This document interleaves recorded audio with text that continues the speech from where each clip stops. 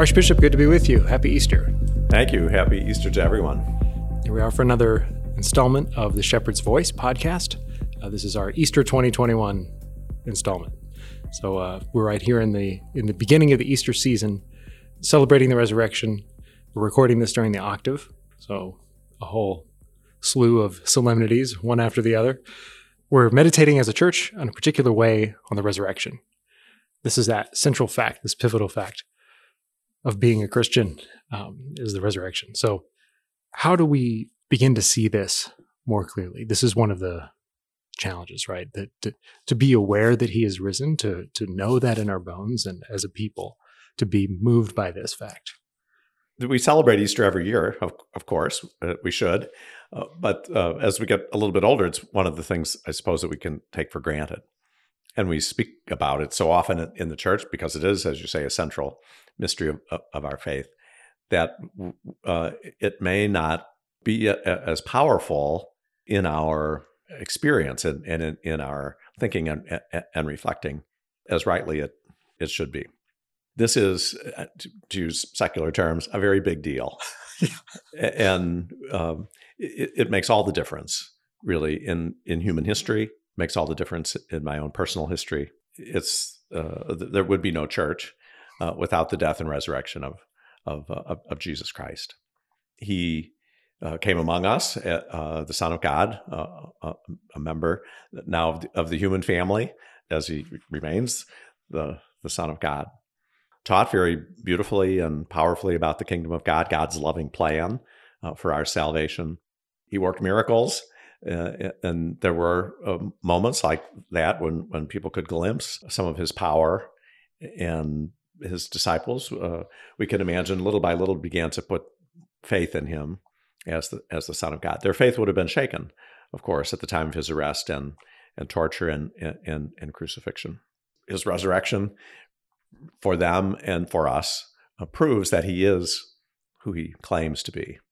And that's very important that we take note of that, because Jesus claims to be and who he is, he claims to be the Son of God. So if the Son of God has come among us, if he's laid down his life for us and now conquered death through the resurrection, then he, among everybody, is the one person we should be paying attention to. We should be noticing him. We should be listening to his invitation. We should be following his teaching.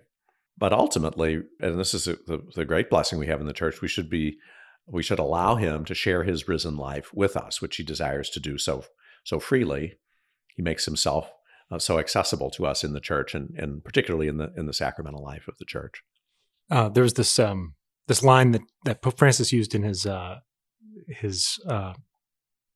homily for Palm Sunday, which obviously I think points to the Easter, what you're talking about, this allowing this great fact to really impact my life, impact me, my awareness of who I am and what I'm doing here. He said, "Let us ask for the grace to be amazed. A Christian life without amazement becomes drab and dreary." And further on, he says, what about us? Can we still be moved by God's love? Have we lost the ability to be amazed by him? Maybe we have lost all our trust, or we even feel worthless. But perhaps behind all these maybes lies the fact that we're not open to the gift of the Spirit who gives us the grace of amazement. So let us start over from amazement. It's really simple, but it's a really beautiful suggestion. It's something really provocative. Like he says, let's be amazed by Jesus so we can begin to live again. Right. Let's not just check off the belief or repeat it one more time. It's important that we repeat it. This comes from a man, Pope Francis, who we gather is still amazed over and over again by the love of God and by the encounter that he has very personally, I'm sure, as he describes it, but also in his role as our Holy Father, this powerful encounter with the risen Jesus. And he's inviting us to be amazed with him that God would be so good that he would give us the gift of his own Son, not because we deserve it, but because we're so needy and God loves us so much. It's really as if creation is being started all over again. If we attend the Easter Vigil, The first reading that's proclaimed during that long liturgical celebration is a recounting of the story of creation from the book of Genesis. It's supposed to remind us that God has had a loving plan that's had human persons right at the center of it from the very beginning, and He's not given up on His plan, even though we have messed it up by our sinfulness. But in spite of all that, continuing to love us, even though we're not so lovable, gives us the gift of His Son, who comes to identify Himself with us and plunges Himself into the human experience in every way. He doesn't sin Himself, but He experiences the effect of sin and is not overwhelmed by it, but overwhelms sin and death through the glorious power that is God's alone. And that power now is shared with us, and the effect of it is shared with us. And the effect is not to obliterate us, not to condemn or punish us, but to save us. So I think what the Pope is encouraging is we just look up, paying attention for a few moments to the stuff that's sort of consuming our attention, that's either worrying us or delighting us, whatever it might be, as good as it might be. It's not this good.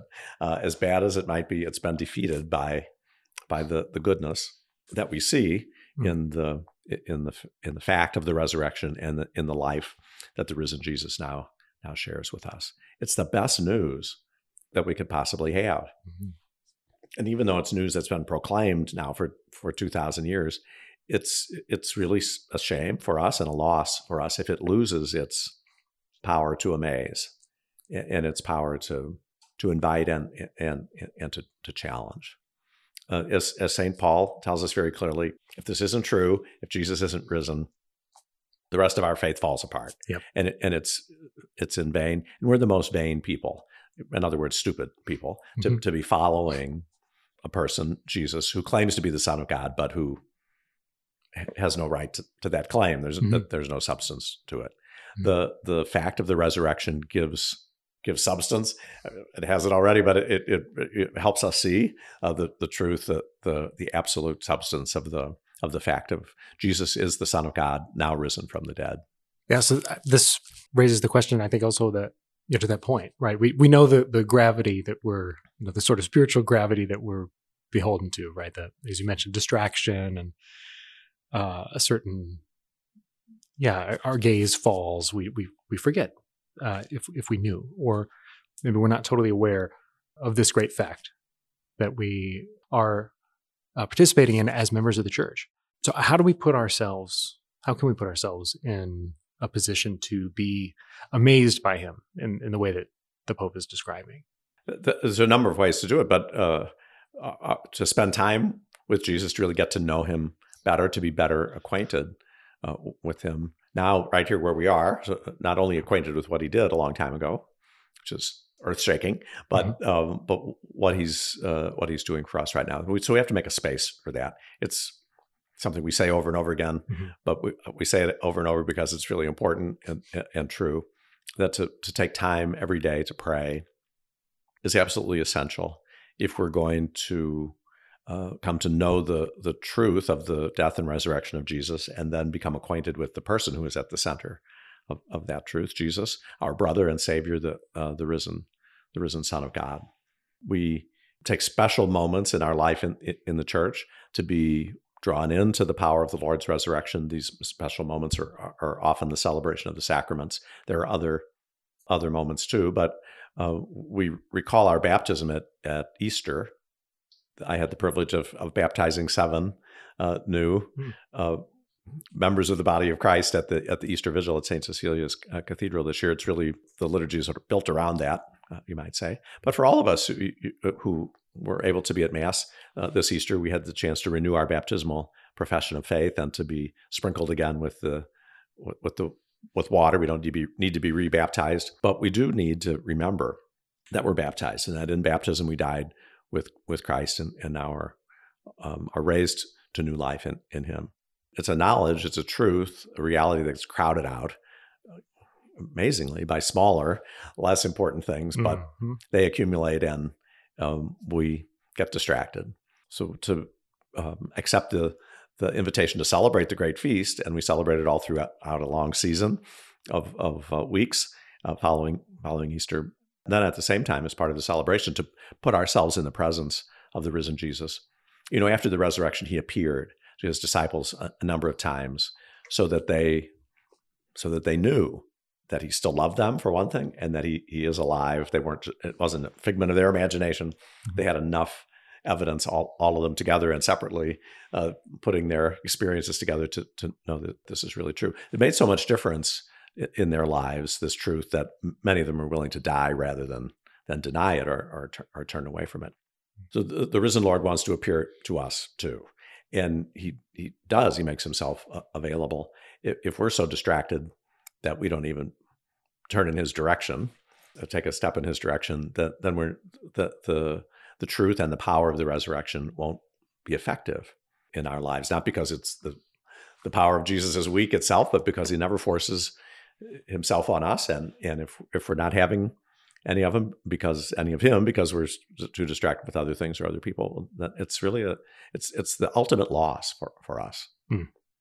Yeah, amen. You mentioned, it comes to mind again, the experience of the Mass. So we're talking about this in the sacramental life. Another set of words that we hear a lot, we hear repeated. So any of us who have grown up as Catholics or have been Catholic for any number of years, we've been to Mass a number of times. And it's something that, again, should be habitual. That's not bad. That doesn't remove its value, but can be rote and routine and a thing that we check off because we're supposed to, and we are supposed to. That doesn't take the requirement away, or the duty of Thanksgiving. But it is easy for us to have those words just be words that slip by. To have that hour be an hour that we just spend, and then we move on with the rest of everything. This is a continual problem. This is not unique to any particular culture, probably, or I know it's certainly a common experience, right? We hear people talk about that a lot.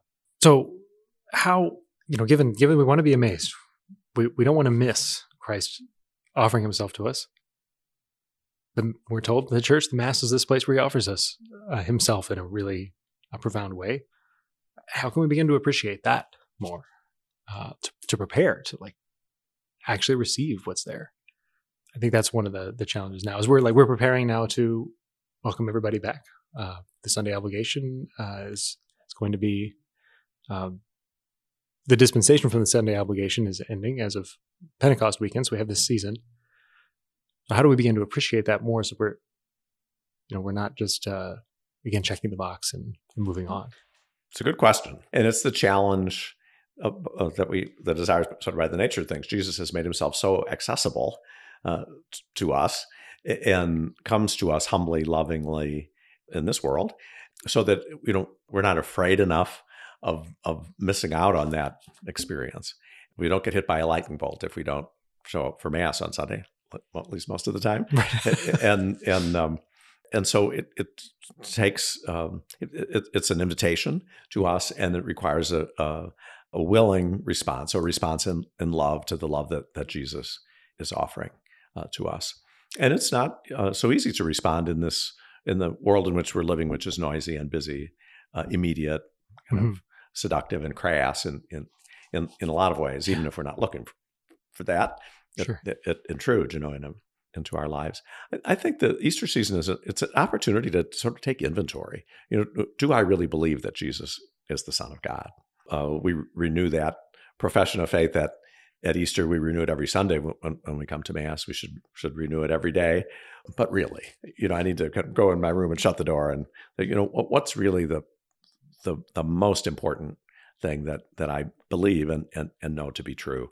And of all the things that we know, and we know a lot, the most important thing we know is that Jesus is alive.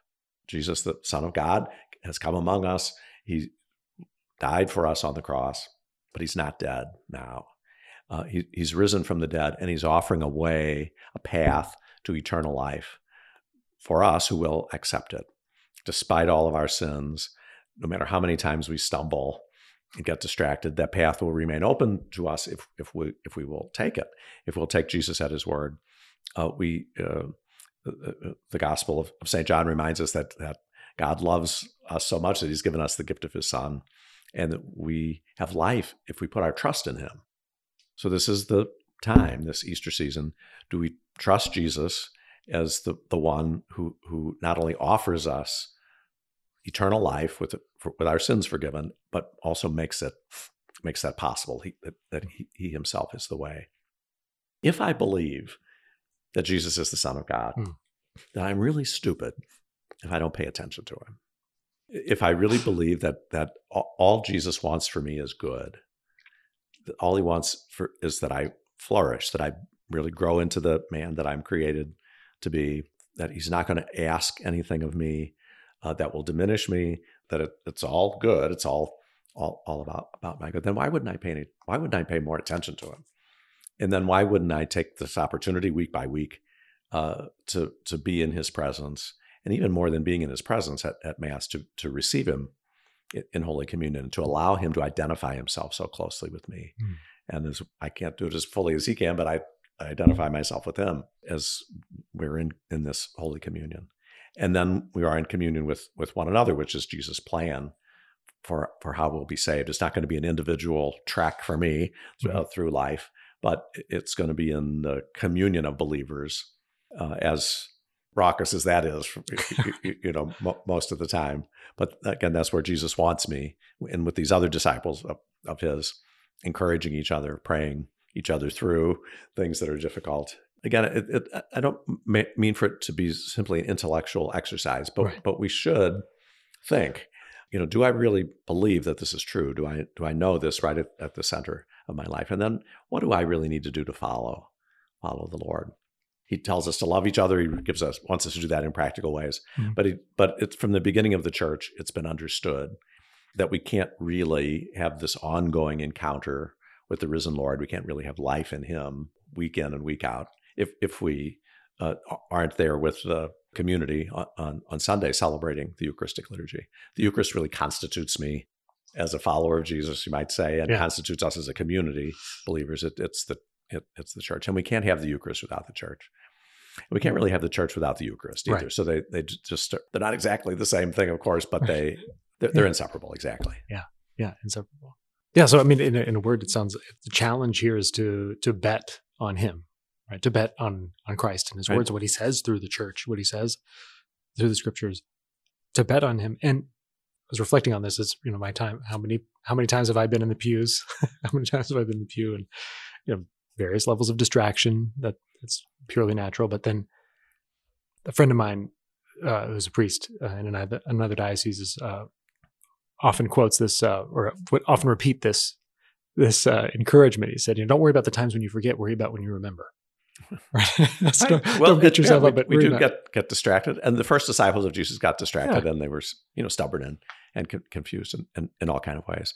But again, I go back to what I said. If I really believe that Jesus is the risen Son of God, my Savior, who has a personal interest in me and has given his life so that I can be saved, and I want to respond to that. Yep. Where do I think I'm going to find him? He can reveal himself to me any place, and does from time to time. Mm-hmm. But I really need to put myself in the place where he's promised to be. Yes. And where, again, the church has always understood that Jesus is really present, and not present in some gauzy, imaginary way, but really personally there in his integrity, the risen Son of God. Yeah. That's really what should draw all of us to participate in the Mass on Sunday. Mm-hmm. And sometimes it's a glorious experience, and sometimes it's pretty dull. I hate to say it. I have the responsibility for preaching at Mass, and I'd like to think I knock it out of the park every time I give a homily, but I know that's not true. And I apologize for it not being better. And sometimes the music we're just transported by it. It's so beautiful you could hardly stand it, and other times it's terrible. You could just hardly stand it. Sometimes it's not even there. Again, you've got young children, so you've got built-in distractions as you come, and I'm in the front of the church looking out at everybody, and I have a lot of distractions. That's all there, fine. Right. But as I said, if I think that I'm going to meet Jesus, where do I think that's going to happen? Mm-hmm. Where do I know that it happens? Mm-hmm. And I just need to you know, I tell myself this many times through my life now, but I just need to grow up and be mature about if I'm saying yes, that I want to follow Jesus and be close to him, then you know, be practical about what that means. Yeah. And I know I won't do it perfectly. And experience has shown I won't do it perfectly, but I need to make myself available to what the Lord wants to offer me. And there are a number of ways, again, thankfully, where that can happen. Yeah. We can't bargain away what's offered to us at Mass on Sunday. And I think, you know, this was the original temptation with Adam and Eve, the original sin. You know, they didn't say we're through with God, or we don't believe in God, but just didn't want to let God have every part of their life and every part of their yes. They would said to the devil, well, you know, God's in charge of most things, but in this case, you know, we're going to kind of take over. So we do that again and again, and it becomes really serious when I say, you know, I'm going to bargain away Sunday, and not the time when the community of believers has always come together, when the Lord himself invites us to be together in him, that I'm going to trade that for something else. It's a pretty serious, bad trade, I would I would say. We can come back from it. You know, it's not it doesn't have to be deadly for good, but like every other sin we commit, once you do the first one, then it's easier to do it again. Yeah. So these weeks, you know, I'm inviting us all to think about the beauty, the power of our Sunday celebration of the Mass. This time last year, when our churches were closed, thankfully, briefly in this part of the country, but so many of us felt deprived. And again, I've heard a number of people speak kind of indignantly about how we can't let that happen to us again. You know, we have to protect our freedom. Well, okay, here we're free. Let's exercise our freedom to do something really good. And that first good thing we could do every week is become part of the Mass. And again, we come realistically, not like spoiled children. It's a bunch of human beings. We're animated by the Holy Spirit. So something really powerful and graceful is happening for us. But you know, the experience of it is going to have pluses and minuses, you know, in terms of whether I really like it or whether I'm engaged. Some of it is what I bring. Some of it is what everybody else brings. Yes, fine. You know, that's all true. And we should make it as beautiful and prayerful as we can. But really, this is at the heart of our Catholic life, and we shouldn't negotiate it away for something else that we would rather be doing or be part of. So, as you mentioned, we're going to kind of put things right as far as the life of the church normally exists. That there is this responsibility for all of us to be at Mass on Sunday, and we're going to reinstate that. It's been suspended for a year or so because, rightly, because of the need to keep vulnerable people safe during the pandemic, and we've all negotiated that as we felt we could. My hope is that by the end of May, the 22nd and 23rd of May, the Feast of Pentecost, that anybody who wants to be vaccinated will have had the opportunity to do that, and then we can come together in a way that's safe and respectful as far as COVID is concerned, but then joyfully, gratefully, as far as our relationship with the risen Lord is concerned.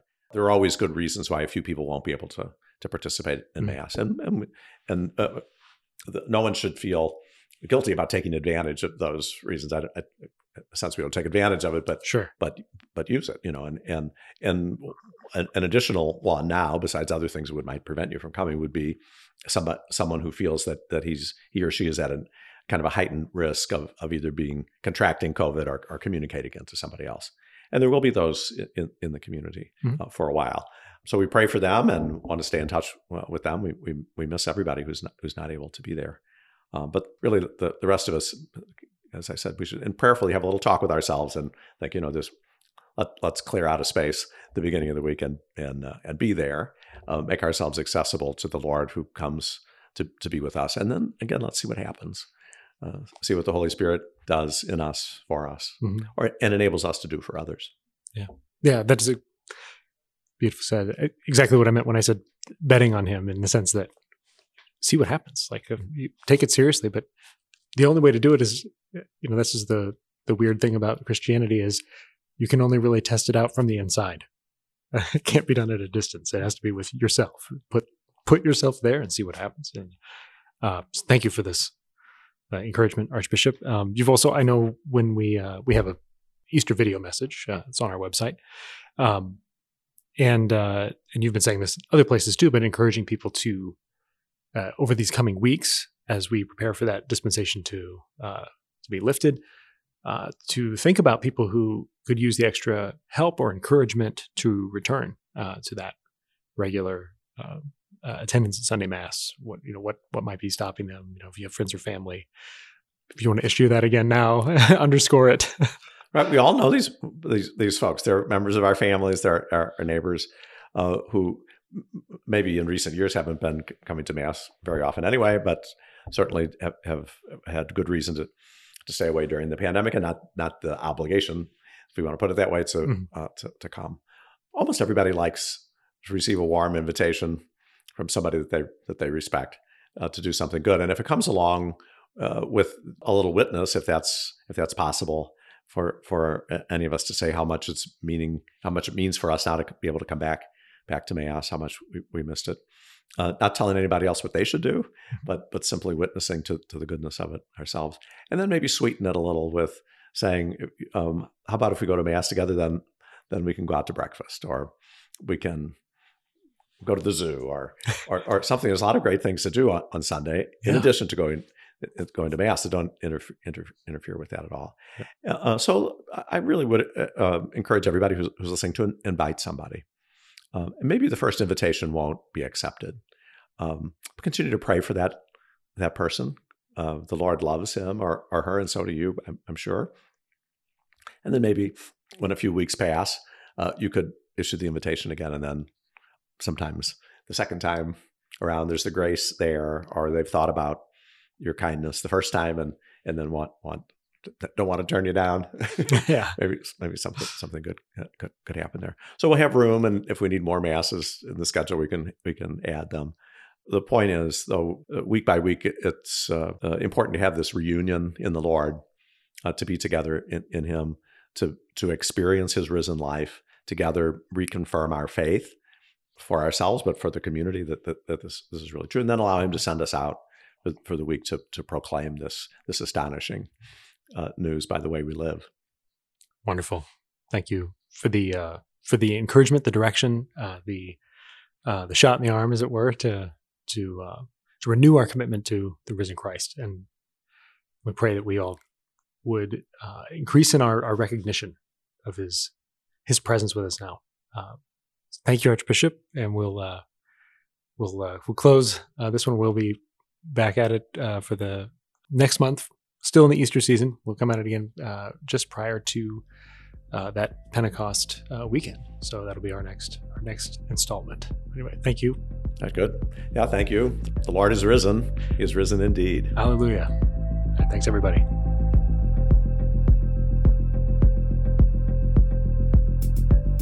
Thank you for listening to The Shepherd's Voice, a podcast of the Archdiocese of Omaha. For more information, visit archomaha.org/podcast.